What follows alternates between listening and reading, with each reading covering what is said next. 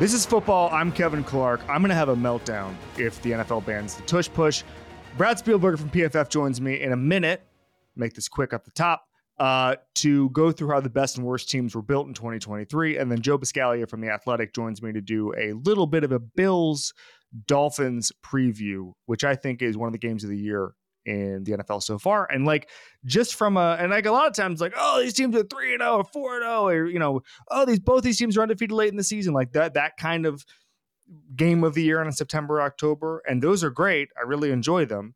But this is where we get to learn a lot about, let's say, obviously the Dolphins offense, how the Bills are built to potentially stop it or not stop it. Josh Allen in another big spot. There's a lot to learn from that game. I wish it wasn't at 1 p.m. on a Sunday. But very quickly before we get to Brad and Joe, I can't believe the discourse around the tush push, or somebody said they're trying to make it the brotherly shove. That's not going to happen. Horses out of the barn. Okay. But maybe it's because they play a primetime game. We just react to it. That's just how it works. That's just how media works. Everybody watched the game. Nobody sits around a multi-view watching different things. So we're all reacting to the one thing we saw on Monday. So here are the stats. Tush push is 37 of 41 per the Associated Press. The play was legalized in 2005 when there used to be a rule against pushing an offensive player, a lineman or whomever, anybody else in the field. They weren't allowed to push a player. Now they are. And somehow this has become a crisis. Pretty much every show has done a segment on this. And I'm shocked at the amount of people who say it's got to go. Shocked. First of all, 37 for 41 is not automatic. Okay. Second of all, even if it was automatic, this is something Nick Sirianni said many times, it's only automatic at this moment in time for the Philadelphia Eagles. If it was automatic for the Zach Wilson Jets, well, guess what? That would be great because they'd be able to generate some offense, but it is clearly not. In fact, Zach Wilson tried a quarterback sneak last week and got swallowed. Okay? That's just how this works. And I don't think that Jalen Hurts, who allegedly squats 600 pounds, and Jason Kelsey and Lane Johnson and Landon Dickerson, I don't think there's going to be a play in short yardage that they're bad at. So we're going to start changing rules because of that, because the team with the Hall of Fame center, a strong as hell quarterback, and a line that's built for this, built to get that yard, we're going to change the rules because they get that yard. I just think it's ridiculous. I don't think we should go around, even if it... I don't even Mina joked about banning pre-snap motion like baseball with the shift. If it changes the sport tangibly to where in 5 years it's unwatchable, sure, we can talk about whether or not throwing a guy forward is bad for the game. But again, it hasn't proliferated because it can't. Because my guess is people were saying, oh, why don't the teams just run the tush push? It's so automatic from short yardage. Yeah, well, NFL coaches, contrary to what you might think, are generally smart guys, and they've thought about it. I promise you, they've thought about it. And maybe they've tried it in practice, and they go, oh, I get it. We don't have a Hall of Fame center. We don't have an interior line built to get this kind of push. By the way, we call it the tush push. The initial push comes from the line. Then there's a second push. It's tush pushes. Tushes pushes is what we're dealing with right now. And so I'm struggling to see why you would ban it. Because if it was easy, everybody would do it. That's just how it works in football. Don't ban it. By the way, next year, if Jason Kelsey hangs it up, this play might not work. So you're going to have a competition committee meeting on something that might not work the moment one guy retires. If they don't go out and get another Hall of Fame center, you're putting your quarterback, and I've seen people say this, you're putting your quarterback in danger with that play. There's a risk reward for it. I'm not talking about from a health and safety thing. I'm just saying, anytime, Tom Brady was automatic at quarterback sneaks, he stopped doing it as a career, went on because he didn't want to get hit. Jalen Hurts is fine with it. Jalen Hurts is fine being at this point in his career at the bottom of a pile.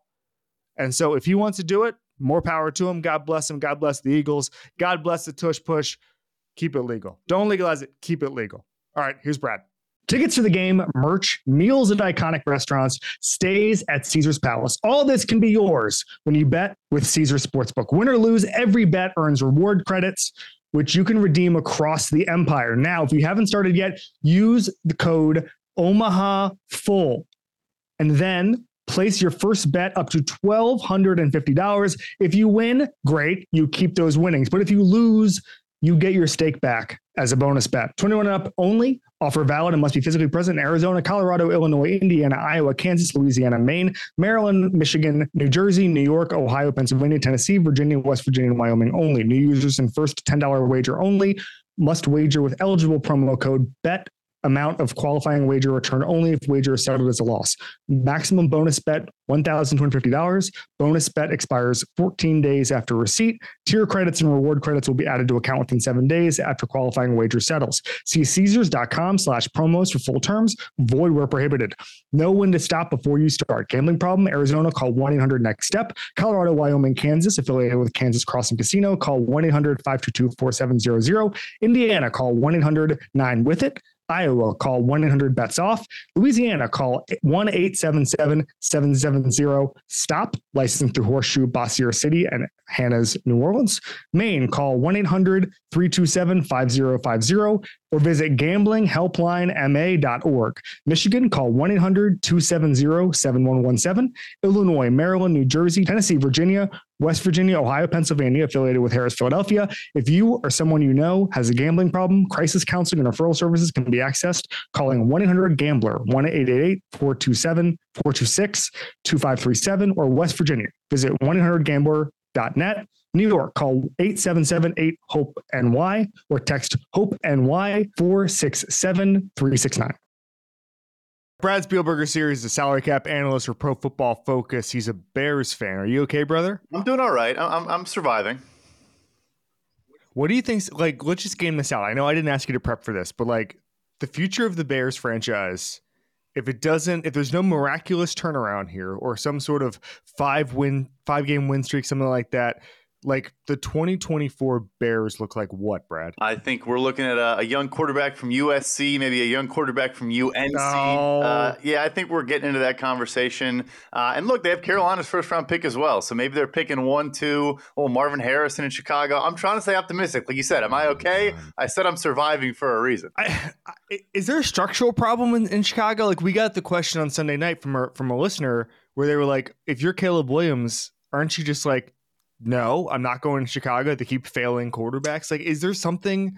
I have some theories because I think that if any problem lingers past 2 GMs or 2 coaches, it's normally ownership in some capacity, whether that's actual ownership or the people with ownership has decided they're going to run the team in their place or as proxies or whatever. Like, it seems to me, Brad, there's a little bit of a structural problem just with how they build their team and how they operate. Yeah, I'll answer this as delicately as possible. I think it's a fair question. It's a fair point. I do have a ton of faith, not just because I happen to cross paths with him, but I love the hiring of Kevin Warren as the president of the Chicago Bears. Yes. You know, obviously there's infamously they've had non-football presidents running the show. Yes, ownership is of course involved with every building, but so I do have a lot of faith that as he sees through, the new stadium, all those things, but also if they do move on, which I don't think they need to move on just yet, but if they do move on, I trust that process there, not hiring an external third party, search committee or getting Bill Polian's thoughts and opinions with all due respect, with all due respect, so I do have faith in that. All right. We're doing something called How to Build a Good Team. I wanted to get the Bears talk out because once we started the segment called How to Build a Good Team, we couldn't talk about the Bears, obviously, because there's a couple of team building lessons I think we can draw here. I'm fascinated by that. Maybe it's just the former, baseball fan in me, just enjoying how a team is built, how a team spend their money, their resources, the draft capital. I just think it's weirdly underplayed in the NFL, just how teams go out and attack certain position groups or don't, or I mean, like Philadelphia, great example. The amount of guys they get on prove-it contracts at certain positions, why they do that, how traits-based it is, the flyers they take on guys they liked in the draft. Like that, to me, is one of the reasons they're really successful. And then you figure it out. And if you want to sign a guy to a 4-year deal after he proves it, or you just let Hargrave leave because he gets too expensive, like that, to me, a rotating door of talent is a really underutilized trick in football. And so I just think there's a bunch of teams like that that do smart stuff like that. I'm going to start here, Brad. You can take this anywhere you want. What team building job has impressed you the most right now? Yeah, so you just mentioned one. I mean, you have to shout out the Philadelphia Eagles because they do exactly what you just said. I mean, first and foremost for me, they start in the trenches, everything builds out from there. I know there's a lot of flashy stuff now about, coverage versus pass rush and all these various different things. I think the highest floor approach and the most repeatable, consistent approach is you draft and develop and you win up front and then you add corners and receivers and whatever. So that is the biggest thing. But also, I mean, they're always thinking 10 steps ahead, right? Like they trade with the New Orleans Saints. The Saints now have Trevor Penning, who's one of our lowest graded tackles, and they have they have Jalen Carter, who's like our highest graded interior defender in the Right. entire NFL. So there's that as well. They have to be mentioned on the list, but also as scary as this should be for fans, the Kansas City Chiefs are on this list, and it's not just because they have Patrick Mahomes. They are 18th in cash spending. They have the youngest defense on average age in the entire NFL. There's a lot of good players in that defense. Trent McDuffie looks like a stud. George Karlaftis is now top 10 for us in pressures. So I think them too. The same thing. They draft, they develop. When guys get too expensive, they're okay moving on, like a Tyreek Hill, getting that draft capital. It can hurt in the short term. For them, it obviously did not hurt at all. But I think that is how you sustain success in the NFL.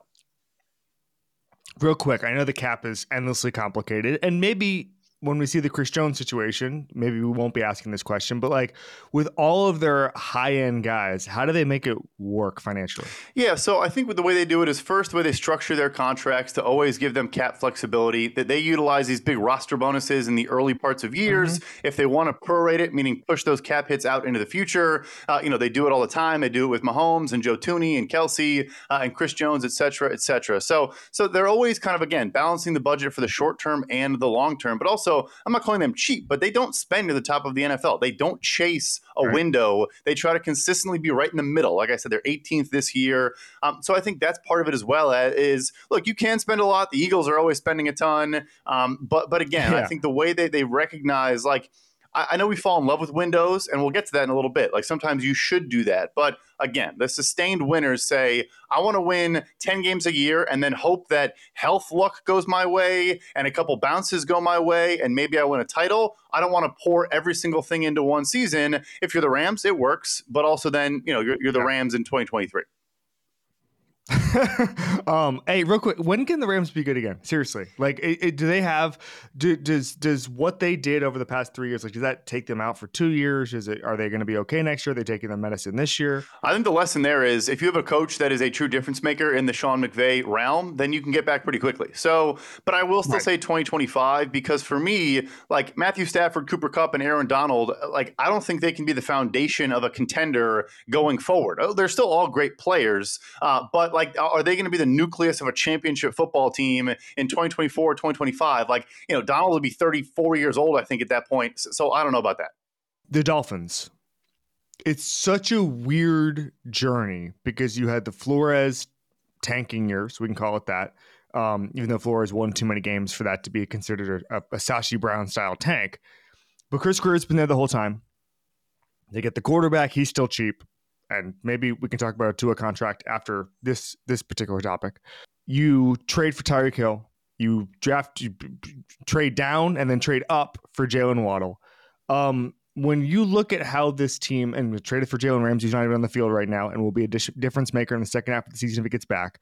When you look at the way this team was built, what stands out, and are there any lessons other than if you just keep going eventually and you hire a coach who can put it all together, eventually things will work out? This is the coolest thing I think about how we talk about how there's different ways to do it. So, first of all, the Finns are 27th in the ratio of homegrown players to external additions. All the guys you just mentioned, that's just saying comparing, their draft picks and UDFAs versus guys they traded for or signed in free agency. They're 27th, meaning they're mostly compared to the league outside the team. You mentioned Bradley Chubb. They trade a first round pick for him as well. So that's the one lesson. And the second is they kind of flipped the script and they built from the outside in, right? You have Xavier Howard. Obviously, Ramsey hasn't played. You get the two incredible wide receivers. Obviously, need a quarterback. Obviously, need a Mike McDaniel level coach. But their offensive line is playing well, and they did pay for Teron Armstead. But they've tried to draft there. It hasn't gone particularly well. And the defensive line has talent, no question about it. But I think that's the fascinating thing is they're not homegrown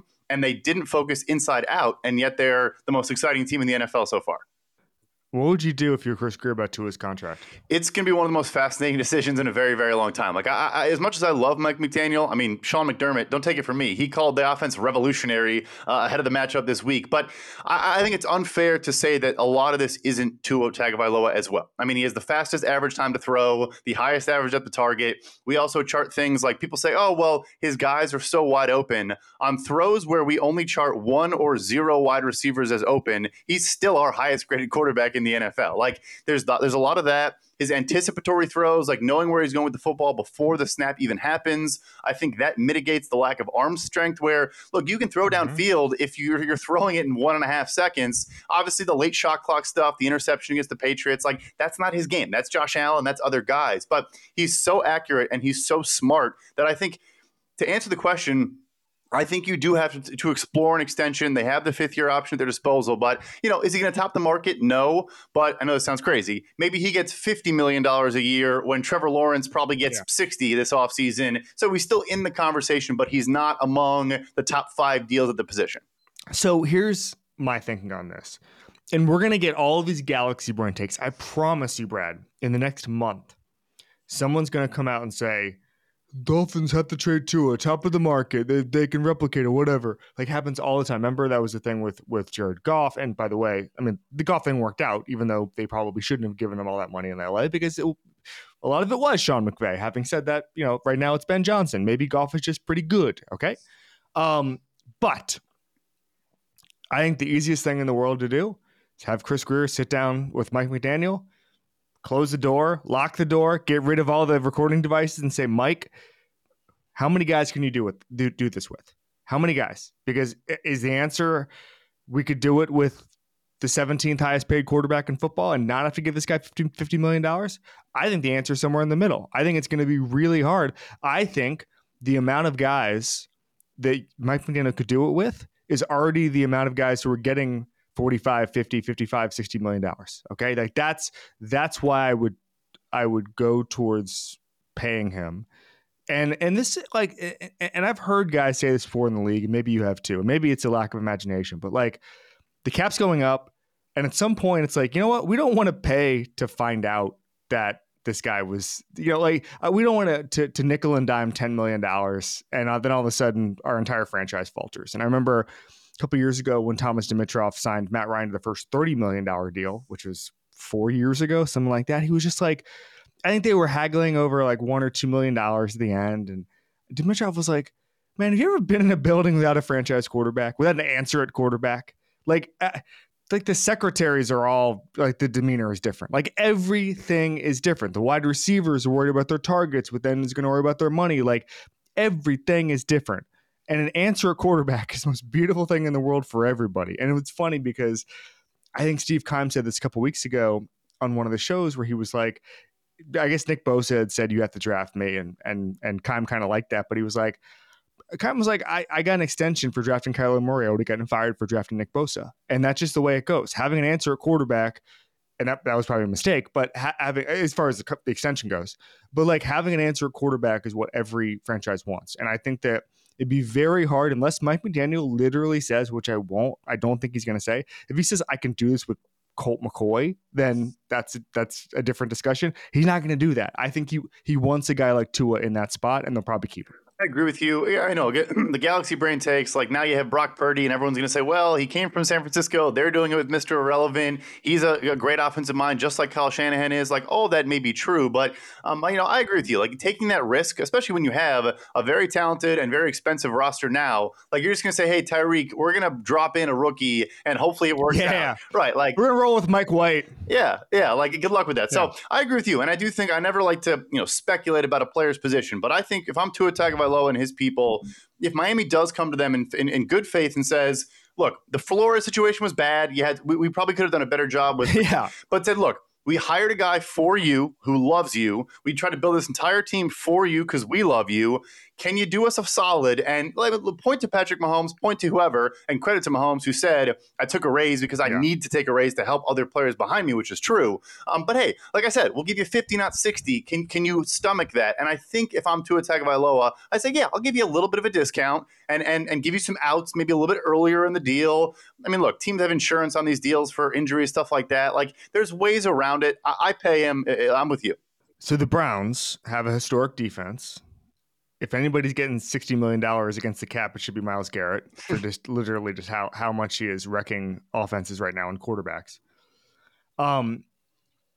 I am confused by all of this because they can compete for a Super Bowl with average quarterback play, and over the first 3 weeks, on balance, like Watson played well against Tennessee, but has not played well this year. Has not played well at all in Cleveland his entire tenure there.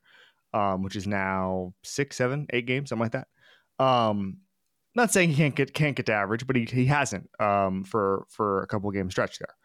So how screwed are the Browns in as much that the $64 million cap hit start next year? And I made a joke about it after when he threw the ball backwards from that sack last week.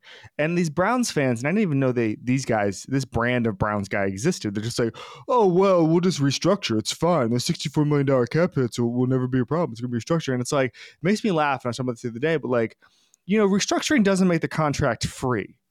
Like you can't this isn't like a 0 interest rate thing where you just like can say, oh, we'll kick the can down the road. We'll keep extending them. Like, you're going to make him your Kirk Cousins where you just keep signing to three-year deals for massive amounts of money just to alleviate the cap hit a little bit. What are their options? And listen, I saw a thing the other day that like there were loopholes to get out of the contract. I doubt those are real. I think that was a NBC Sports PFT thing. I doubt that happens. It might be real legally speaking, but is a team really going to like get in a court battle with one of the players they signed when whatever? That's a separate thing. But what are the Browns' options and what is their flexibility over the next 3 years when they have to pay Watson what it looks like amounts to over $60 million in cap money on a $45 million guaranteed deal?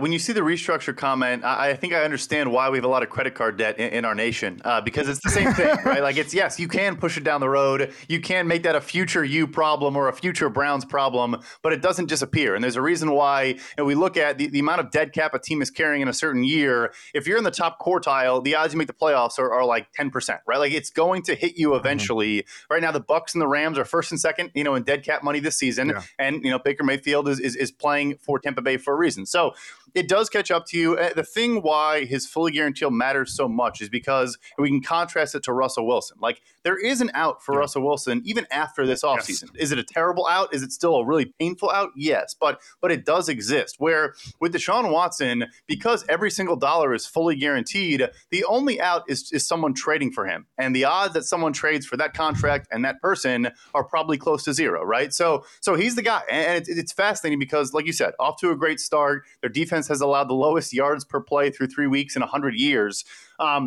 They should be a contender, but if they fall apart, right? Like I think you fire the front office, you fire the coach because you can't get out of this deal, which is tough because I think Kevin Stefanski does a good job. I think Andrew Berry overall does a good job as well. Yeah, I don't have a fun answer. There is no out. He is on this team until this contract runs out. Yes, you can manipulate the cap, but at a certain point, it's going to hamper your ability to add talent. You're not trading for Zadarius Smiths. You're not signing all these guys. Right. Eventually, that stops being able to happen, to a degree. Best non-rookie contract in the league right now.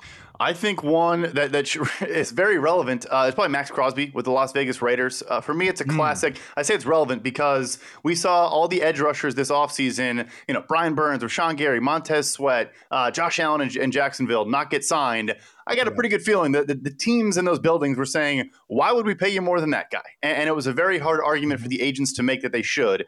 It's classic. He got drafted in the 4th round, and he wanted to get an early deal done, as he should, get some financial protection. But now him making $23.5 million a year when Nick Bosa is making more than $10 million more per year than that. Look, he belongs, I think, in that conversation. I do think Bosa, Parsons, TJ Watt, Garrett maybe a little bit better, but he's right there in the thick of those things. I think it's the best deal in sports for a team right now. Besides quarterbacks, that's a different conversation. Wow. Not counting Watson. Worst non-rookie contracts. I guess I don't know why I'd have to say non-rookie. Like all rookie contracts are great. Worst contract in football right now. Yeah, so we could go to Russ, but that's belabored. I'll go. Yeah, like we get it. I love we just have to put the Russ and Watson in their own category of horrendous contract. Yeah, they have their own separate category. Yeah, so I'll say a couple older ones like Emmanuel Ogbah in Miami. They signed him off a good season, had back-to-back 60 pressures in 2 seasons, but now he's making $16.5 million. I think he's their 4th edge rusher. He barely plays. Similar scenario, Hunter Renfrow capitalized the top of the market. It was perfect timing for him. We saw the wide receiver Boone. He gets about $15.5 million. He doesn't play. I mean, Jacoby Myers didn't play in week 2, and Hunter Renfrow still only had 1 target. So I think he gets traded at the deadline to somebody. Last one, a newer one, not to be mean or anything, but Mike McGlinchey getting top 5 right tackle money in Denver. I think he's top 5 for us in pressures allowed. He's a phenomenal run blocker. There's no question about that. I personally am not paying top 5 tackle money for a good run blocker. But anyway. I got all these people mad at me. Like 2 people. I don't know why I said all these people. 2 people got mad at me when I said the Vikings should just auction off Kirk Cousins. Everybody said, well, they're going to get a 3rd round comp pick for him in 2025. So first of all, if you can get a 3rd round pick in 2024, that's more valuable to a rebuild if you're doing a soft rebuild. So that's good. I threw out 4th round pick, which was stupid of me. I shouldn't have done that. But I said 2nd or 3rd round pick or 4th round pick. It should just be a 2nd or 3rd round pick. Ryan Tannehill, same sort of situation, although he's obviously not going to command the same amount of money in free agency if he left. So it's a different comp pick formula. But I guess my question is, baseball is so good, and they don't have a cap and all that, but baseball is so good at this guy's leaving, let's auction him off. And my feeling is, and I said this on Sunday night, is like there's 2 things to consider about this Kirk Cousins thing. Number one is that Kwesi should wait as long as possible so that there's more teams that might be interested. Maybe right now it would just be New York and maybe Atlanta, but like XYZ, Derek Carr, let's say Derek Carr doesn't get back from injury. Jameis Winston looks like a disaster. The Saints are always up for spending money. I believe Jason Fitzgerald said $8 million is what a team would need in cap money. That keeps going down $500,000 every single week. I guess the big question is here: how close are we to big time trades at the deadline of big pieces like that? And why don't they happen? They have happened more over the past 4 or 5 years, but like, why haven't we gone full baseball yet? So we are trending in that direction, like you said. Last year, in the 24-hour window before the deadline, there were 10 trades. It was double the previous high of the past decade. And of course, some of those were smaller players, but I mentioned Bradley Chubb. A couple other big names did get moved. We had the Von Miller move, which I think is a new cool mechanism. Miller, right? Like those type of moves where you really just get Jalen Ramsey was midseason. Right. Just like a mercenary type move. The guy is not going to stay, so you recognize that. You want to get as much value as possible. There was certainly an old feeling of just not giving into player, I think, requests and feeling like you should just hold on as long as possible. I do think that sentiment is going away. Why we're not full-scale baseball, I think sometimes, as we obviously do, get lost in like winning football games and all those things. I'll tell you this. Kirk Cousins showing up every weekend in Minnesota and that team going 8-9 is going to sell a whole lot of tickets in Minnesota and sell a whole lot of jerseys and do a whole lot of things that we don't think about because all we care about is winning games, winning Super Bowls and all that. So I know it's not a fun answer. Fans don't care, but yeah, owners want to make money. Newsflash. So I think that's one huge part of it. I think Tannehill is a legit trade option. I don't know about Kirk because also they have Jaron Hall, Jordan Ta'amu in the building. You didn't pay Justin Jefferson, trying to convince him, hey, we're going to waste half of your prime years with a rookie. With Tannehill, they have Levis, they have Malik Willis. I think that one is actually very realistic if Tennessee loses a bunch more games. I think that might happen. Educated guess, that might happen. Get you out of here on this. And I'm sorry, the Titans losing games, not Tannehill being traded. The Titans will definitely lose a bunch of games. I have no idea, no educated guess if they're going to trade Tannehill. All right. Is there a trend that really good teams are doing right now in team building and spending and how they're doing the contracts? Like we don't talk about enough, or that the big piece hasn't been written like, hey, teams are doing blank at the top of the league? Yeah. So we did talk about the dead money and all that in the credit card, but I do think there is a smart and responsible way to do it that a lot of smart teams are doing. Eagles have been doing it for a while now. Cleveland is now doing it, I think, because Andrew Berry goes there. The Niners are doing it this season. I'm not gonna say for the first time, but it does look. I mean, they lead the NFL in cap space right now, and what they're doing is essentially they're believing in inflation of a cap dollar. Essentially, a cap dollar in 2023 on a $225 million salary cap, they believe is more valuable than a cap dollar in 2026, where they're pushing these contracts out on a $300 million salary cap, right? So when you restructure deals and create all this cap space, obviously, every time someone does that, I get tweeted, oh, what move is coming now?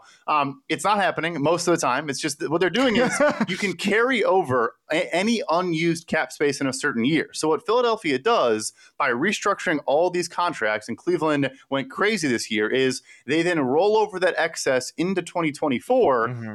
Because it's worth more now than it is down the road. And I think, again, you can't go crazy, but a healthy approach in that manner, I think we're going to see more and more teams abide by that and be willing to buy into the idea of the inflation of a cap dollar. Someone with a team that does that said, I am fearful of the day that this comes out and other teams start to understand it, because it is such a huge competitive advantage. Now, maybe teams won't.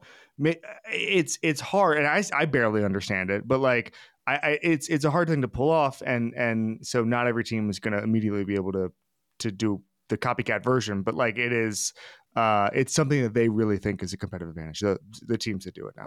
And the one thing, the constraint is still going to be you have to have an owner that's willing to do it, that has the liquidity and has the desire. So that's always going to be a constraint. But yeah, I'm not surprised he said that. And they are right. I think more and more teams are kind of getting the idea and buying into that notion as time goes on. Yeah, and that was the one thing I remember a GM said to me. I think it was on the record, but I don't want to say his name. But he basically said to me, like, an owner, it is far less common than you think for the owner to just be like, oh yeah, here you go, here's some money. Like, a lot of times it's just not. It is not what you think, even in a cap situation. A lot of times the cash spending is not where it needs to be, and that's a huge competitive advantage that nobody talks about. I think it's probably by design. I'm sure when I go on all these shows, like big shows like yours, and talk about this, they probably hate it if anyone's listening. But yeah, it is. It's a massive advantage, and there are owners that are richer than others. That is the reality of the situation. I don't even know if it's richer than others. I think it's more just like more. I mean, like, obviously having $8, $9, $10 billion matters in the context of are you gonna spend $15 million more in cash this year? But a lot of it's just, I mean, there's a lot of rich guys who don't want to spend a lot of cash on, especially on a team that's not ready to compete. I think if there's a proof of concept and you say, hey, we can go out and get XYZ, then and we can reach the Super Bowl like that, then maybe the teams are more eager. Like, but I was talking to a front office guy last year, and he was basically saying, like, the way his front office operates, like, if they're not like an 8-win team, then they don't really care to spend a bunch of money to get there. Does that make sense? Like, if they're not in it to win it, then their team is not going to put maximum effort into the roster. I guess you could say that. But 2 years later, if they get the quarterback, if they've got the defense ready, then their owner will say, okay, well, you can whip us into shape. But there's a huge gulf as far as that goes within the NFL. The perfect example is the Cincinnati Bengals. They deserve credit. They have bent so many precedents this offseason, not just giving Burrow guarantees way out into the future. They usually only guarantee signing bonuses. Even Andy Dalton had a $17 million guarantee in his entire extension, and Joe Burrow's over $200 million. But also, Trey Hendrickson was the first player they've ever extended with 2 years left on his contract over the last 15 years, I think. Like, they realize they have a window, obviously not off to the hottest start. And so therefore they are doing things differently. And you're right. That is a lot of owners say, hey, if I think we're legit, then I'll do it. But I'm not going to turn 6 wins into 9 wins by spending $30 million extra dollars. We're going to get you out of here on this. Is there a team? So a couple of years ago, I remember me talking with a bunch of cap guys, and I was like, is there a team that's like screwed in a couple of years? And actually, people did say the Bucs because of the way they spent with Tom Brady. The Bucs would take that deal 1,000 times out of 1,000. Is there a team right now where you're looking at it and just going, the Bills are going to come due in a couple of years for this team? That's an easy answer there. It's the Los Angeles Chargers. Yeah, it's a very easy answer there. And look, if you have Justin Herbert, you can probably Ooh. cover up a lot of blemishes. But and to be nice, he just got hurt. I'm not saying this because he got hurt. Feel bad for Mike Williams. But you just look at the contracts of Mike Williams, Khalil Mack, J.C. Jackson, even Keenan Allen, who is balling but is getting up there in age. Like those four guys alone have like $100+ million in dead cap next offseason if they wanted to move on. I imagine Khalil Mack probably not going to be there. Mike Williams, again, I don't even want to speculate, but like they have all these expensive old players that are all going to be coming off the books, but they've pushed money out so many times, like we talked about, and it's all going to bite them in the you know what in 2024. I would love to be expensive and old. Brad Spielberger, salary cap analyst at PFF. Thank you so much, buddy. Yeah, thank you. All right, Joe Biscaglia is here. He's on paternity leave for the next couple of weeks. I feel awful that I'm getting him while he's doing this. Probably. How much did you sleep last night, buddy? Let's see. I got a good 3-hour chunk to start, and then I was up for a couple hours, then I got another 3-hour chunk. So we're good. Oh my God. Yeah. That's the most anybody's ever slept in the first couple of weeks. We're good, man. Dude, you're rolling, man. So we're doing a quick Bills Dolphins preview before, one of the games of the year so far. Just as far as figuring out where these teams are, a lot of questions. I think the Dolphins are the best team in football right now. The Bills, people were saying, the line, I was on Pablo Torre's show yesterday. He's like, well, the line is really close. Like, it doesn't reflect it. Well, the game's in Buffalo, and the Bills are really good. And sometimes I think the public tends to forget that. Vegas doesn't. We'll start here. Are the Bills better than last year? I think that they are, just because they made a lot of little micro improvements along their roster that I think kind of went under the radar because they didn't have a ton of cap and, they didn't make the big Von Miller splash, but they did a really nice job in filling some areas that they were really weak last year. Like the interior offensive line, I thought was a major weakness last year. They did a nice job in signing Connor McGovern. They drafted Osiris Torrance. And now that's going along with Mitch Morse, Deion Dawkins, and Spencer Brown. So they feel like they have something on the offensive line. And then, adding a piece like Leonard Floyd to the defensive line while Von Miller's out was a very sneaky move. And just their overall depth has gotten better. They've gotten healthier. This Bills team basically went through absolute hell last year with whether it be moved games, obviously what happened on Monday Night Football against the Bengals with Damar Hamlin, and snowstorms, trying to get to their cars to travel to a road game. It was a wild year for a lot of reasons, but now I think they're a little bit more talented. I think they realize that this could be their last crack at it with this current core of the team because they've got a lot of guys who are expiring after 2023. And so, yeah, I do think this is a better team. The week one game didn't really show it, but week 2 and week 3, they kind of brought it back. Who are some of the guys? Obviously, football extensions are so weird because we always say, oh, this guy's going to leave, then he takes a below market deal, or they prioritize him. We didn't think it was happening. Are there guys where you're like, all right, this guy's probably playing elsewhere next year?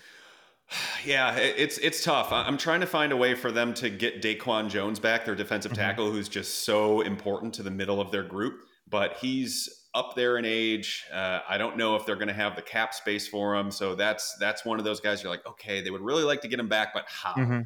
Micah Hyde is another one. I think they love him, but he is also nearing the end of his career. And how much longer do they really want to continue this Poyer-Hyde partnership? And when does it cross to the point to where it becomes more of a, I don't want to say novelty, but like more of an allusion to the past as to what is actually happening. A brand. Yeah. Upholding the brand. I'm all about commitment to the brand, but yeah, for me, that's one of those guys. And then the one that I think they could keep if they wanted to, but I'm really compelled to see if they'll do it, is Gabe Davis. Just because they've got a lot of money sunk into Steph Diggs, and you're not moving off that deal for at least the next 1 or 2 years. But they love him. They made him a captain this year, and I'm pretty sure they've been talking. So I could see them do one of those in-year extensions to keep him around. But if he continues to have good games, then they might get priced out here. The question I was asked so much when I was on like radio shows in the offseason is what happens when Sean McDermott calls his own defense? And Leslie Frazier's not there anymore. He's on NFL Network doing a great job. But like, this is the McDermott ownership of the defense era. What does it look like? What are the differences, and where does it show up? Well, I think the key difference is just an overwhelming reliance on that front, Yes. on the defensive line. That's their blitz percentage is the lowest in the league, and they were near the lowest last year. But this year, I think they're around 11%, and I think the next closest is either 14 or 15%. Um, Mm. so that has been their formula, and they've also almost had to do it out of self-preservation because I Mm-hmm. do think they have some legitimate questions on the back end, the back seven. Matt Milano is not one of them, but everything outside of Matt Milano is kind of a question mark. Terrell Bernard, even though he was defensive player of the week, I kind of wonder what he is as a run defender at this point in his career. Christian Benford is first time locked in starter. Tre'Davious White, is he the same guy still? Micah Hyde, Jordan Poyer, who we just talked about. Right. Yeah. Um, and that's kind of how they have to go about it. Taron Johnson is another strength for them, but two guys out of their back seven that doesn't have a question mark leads to a lot of question marks. So that's been the biggest key. Schematically, he does get a little bit more aggressive in terms of not just sending the baseline front four when it comes to the money passing downs. And there was a couple of times against the Commanders where he sent both Milano and Bernard and dropped a couple of his defensive linemen. So that has been kind of a characteristic of it. But I am very compelled to see what he does against Miami, because I think there's a couple of battling principles about what he could do against this current opponent, and based on what we saw last year. So that was what I was going to get to here, because I don't think Miami's been at this level for 3 weeks, okay, Mm-hmm. not 3 years. And a lot of times, even if they don't admit it, a lot of times teams within their division build to stop a certain team. And a great example, or conference, a great example is our buddy Brandon Bean, who said they went pass rusher, I think it was 2 years ago in the draft, at the top, because they didn't have enough pass rush against Kansas City. Literally, he was thinking, let's beat Kansas City. Now, the problem is they haven't had the opportunity again since 13 seconds in order to do that, but in the playoffs. But they gear it towards it. And I'm curious, watching this Miami team, watching this Buffalo team, is this Buffalo team equipped to stop in any way? I mean, I guess you could say the Patriots were able to contain this Dolphins offense using Christian Gonzalez, using a couple of the different looks that they had. Is this Bills team unusually equipped or unequipped to stop this Dolphins attack? I don't think that they have the overall team speed to deal with it in a one-to-one kind of atmosphere, but that's kind of like the chess game that I'm interested in here, because I went back and I looked at the blitz percentages from the last two regular season games against the Dolphins.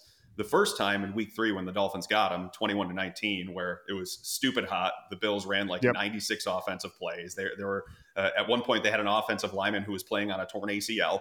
That all happened, but they only blitzed around 9% of the time, and they got lit up. But there was a key difference between that game and the second game, because in that game they were without Micah Hyde, who was already on season-ending IR with a neck injury. Jordan Poyer was out. They didn't have Tre'Davious White. They didn't have current starter Dane Jackson. So they were rolling with 2 rookies, in Kaiir Elam and Christian Benford. And Benford got hurt halfway through the game. So they had a practice squad guy named Jamarcus Ingram in the lineup. So that to me wasn't a true representation of what maybe they'll do against this high-speed attack. That week 15 game, they blitzed 42% of the time. They nearly quintupled their blitz rate from the first game to the second game, when they had their healthy crew outside of Micah Hyde. And I kind of wonder, because Raheem Mostert in that game had 100 yards before the first half was even done. I kind of wonder if they just say, all right, run. And we're most worried about the speed of Hill and Waddle, because Waddle should be back, you would think. And then blitz Tua Tagovailoa. And Tua in that first half went 8 of 16 for only 100 yards. At the end of the game, I think he was 17 of 30. So it wasn't a typical Tua sort of game where he's really in the flow. And they used Milano a bunch to get after it. They used Edmonds a bunch to get after it. So I kind of wonder if maybe we'll see Sean McDermott buck the trend of what he's done early in the season, where he doesn't blitz a ton and try to get after Tua to make him nervous, to try and get him to hang on the ball just a little bit longer than that, 1.5 to 2.5 seconds that he's been doing. Matt Milano's from Orlando, and whenever somebody is from Orlando, I want to find out they're a Magic fan. And so I asked a couple years ago, I asked some of the Bills guys in the comment, I was like, hey man, do you know if Matt Milano is like a Magic fan? Is he wearing like a hat around? And somebody who knows the team well said, I don't think Matt Milano likes anything except ball. And I was like, that's a linebacker. That's a linebacker. Thank God that exists. No outside interest except ball. Yeah. Yeah. No Magic. Matt Milano. He's got no Franz Wagner thoughts. Dude, I just watched the Orlando Magic 30 for 30. I'll have to get your thoughts offline. Wait. Are you sitting around like I did and just watching random sports documentaries because you have nothing else to do? This was actually your before child is napping? This was before our son was born, like right before. Okay. And I watched the Shaq and Penny one. I'm like, because that was I was a Magic guy growing up, so I'm like, okay, I gotta get in on this.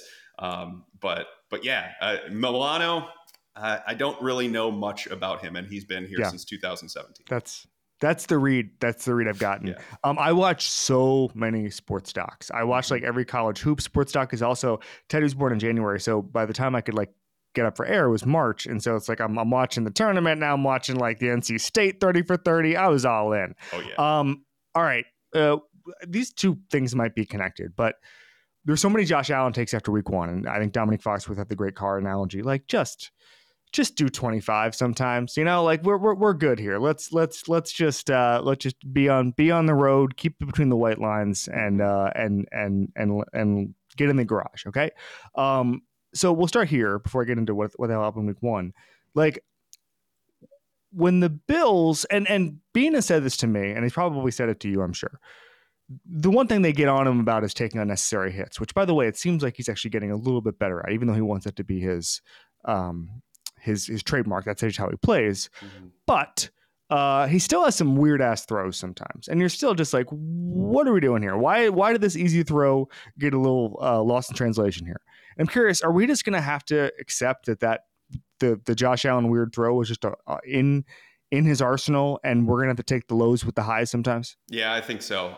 And that's not to say he won't eradicate it from game to game. But I think when he was at his best, in terms of getting rid of that stuff out of his game, was when Brian Daboll was here, because Daboll really worked intently with him on mechanics and making sure he was on it each and every week. And now that he's an established guy, I just don't know that there's that level of, okay, we're going to tweak mechanics while you're a franchise quarterback, one of the star quarterbacks in the league.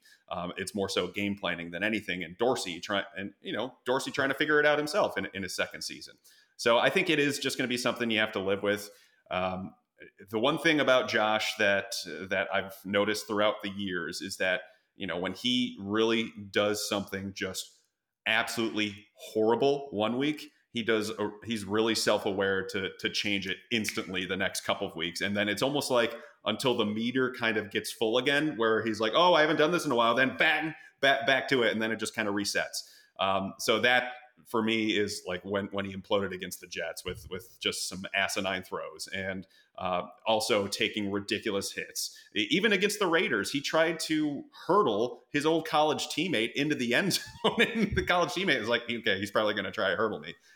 Finally, against the Commanders, because Sean McDermott was like, hey, get this under control, he slid on his first run, and he kind of looked around like, everybody see? You see what I did there? So yeah, I think it's just always going to be a thing with Josh. You can't get that full Wyoming Josh out of Josh Allen. And I think it's just going to be something that you just kind of, if you're a Bills fan, you kind of shield your eyes when he does it and hope he gets up after the play.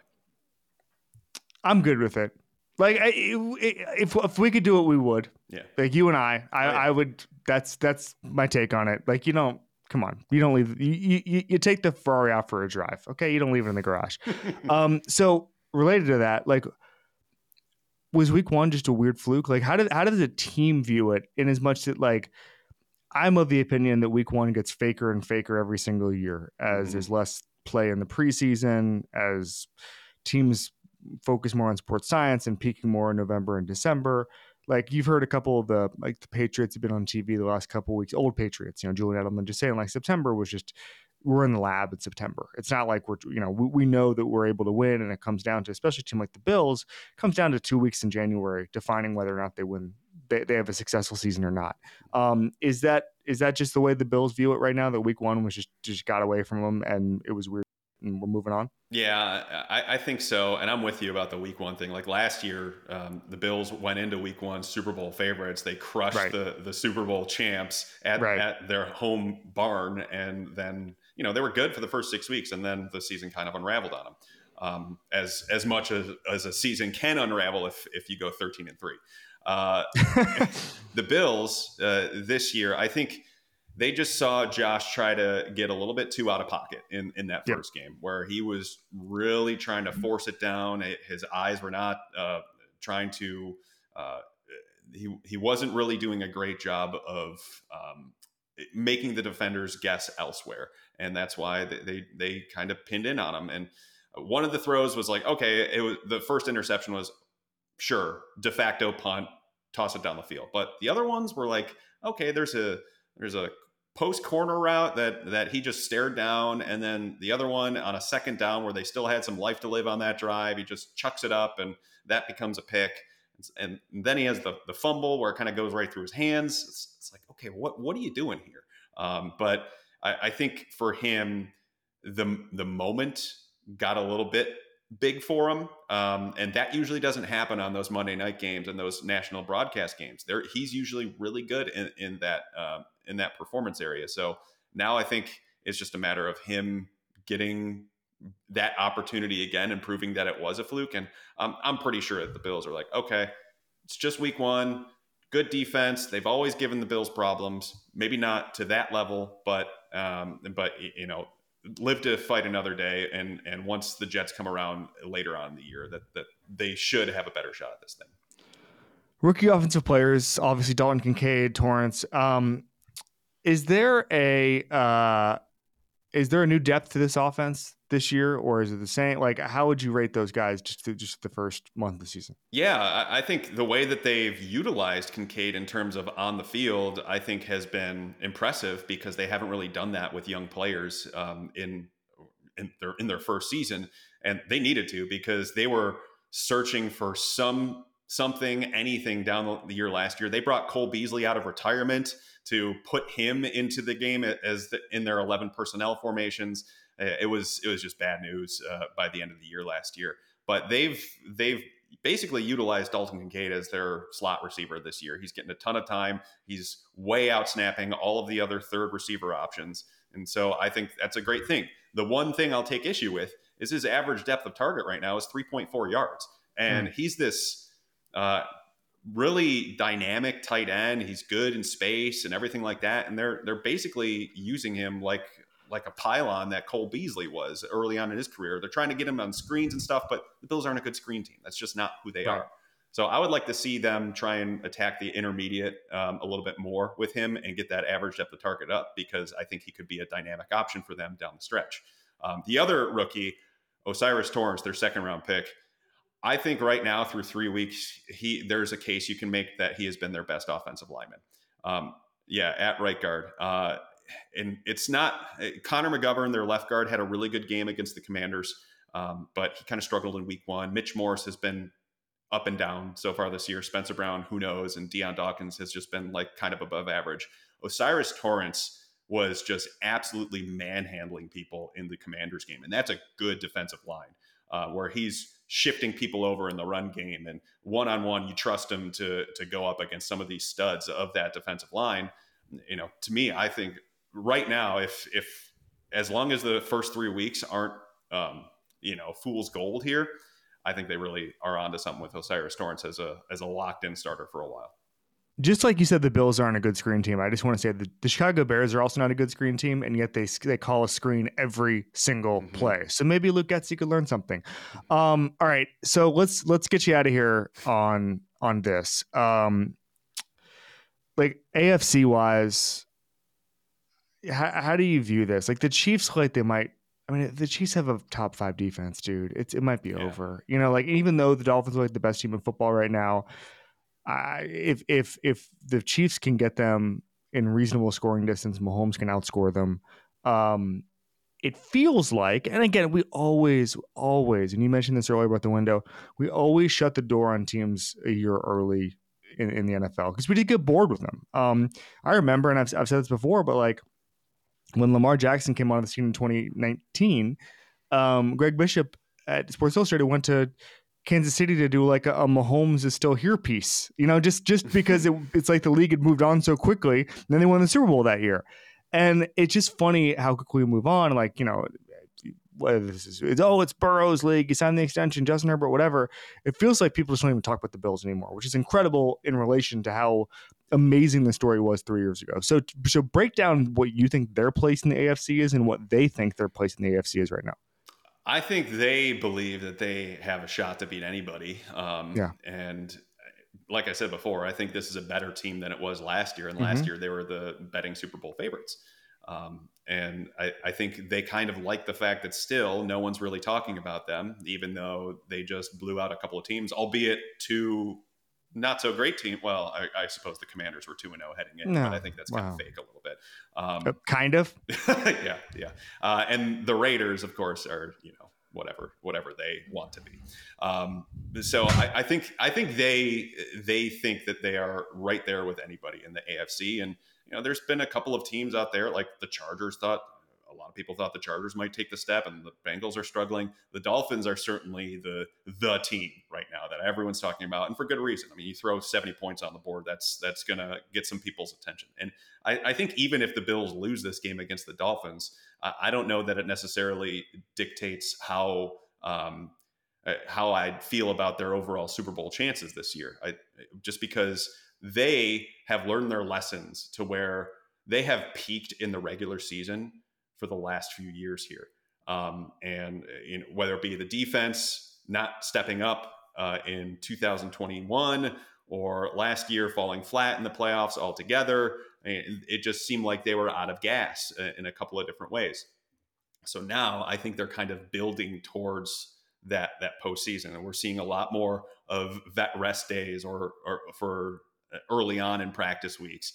And there's also this other guy that we haven't brought up once on this so far that's pretty much waiting to return. That's Von Miller, who is an absolute hellraiser. And if there's a guy who can come off a torn ACL and be a huge factor, it's Von Miller. He's just that talent. He's genetically gifted. It's just stupid watching him play at his age.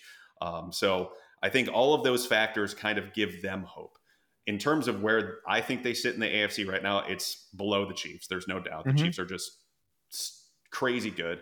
I want to see the Dolphins go through the pace of an entire season before I'm ready to crown them. And other than that, I think you can make an argument that the Bills can battle with just about anybody and beat just about anybody. And heck, they have beaten the Chiefs in the regular season the last couple of years. So you can make that argument too. The one team I think might give them some trouble are the Ravens. I think they're a sneaky team, but yeah, I think the Bills are right in that top 2 to 4 area right now. And as long as you get in and you're healthy, who knows what can happen in the playoffs. That's the thing. We close these windows for teams so early, and it's like, well, you might have to just win one game. Their window is very much not closed. That I will say. And it's not gonna close. No, there's a bit of a, Joe Burrow said that the window for the Bengals is as long as he's here. Like that is true of Josh Allen too. Like that is, as long as there's a baseline of talent, Josh Allen can win you 3 playoff games and they get to the Super Bowl. All right, Joe, we'll let you get back to parenthood, to WNBA playoffs, to 30 for 30s on the ESPN Plus library. We love ESPN Plus. Thank you so much, man, and we're looking forward to seeing what the Bills do on Sunday. I appreciate you, Kevin. Thanks, man.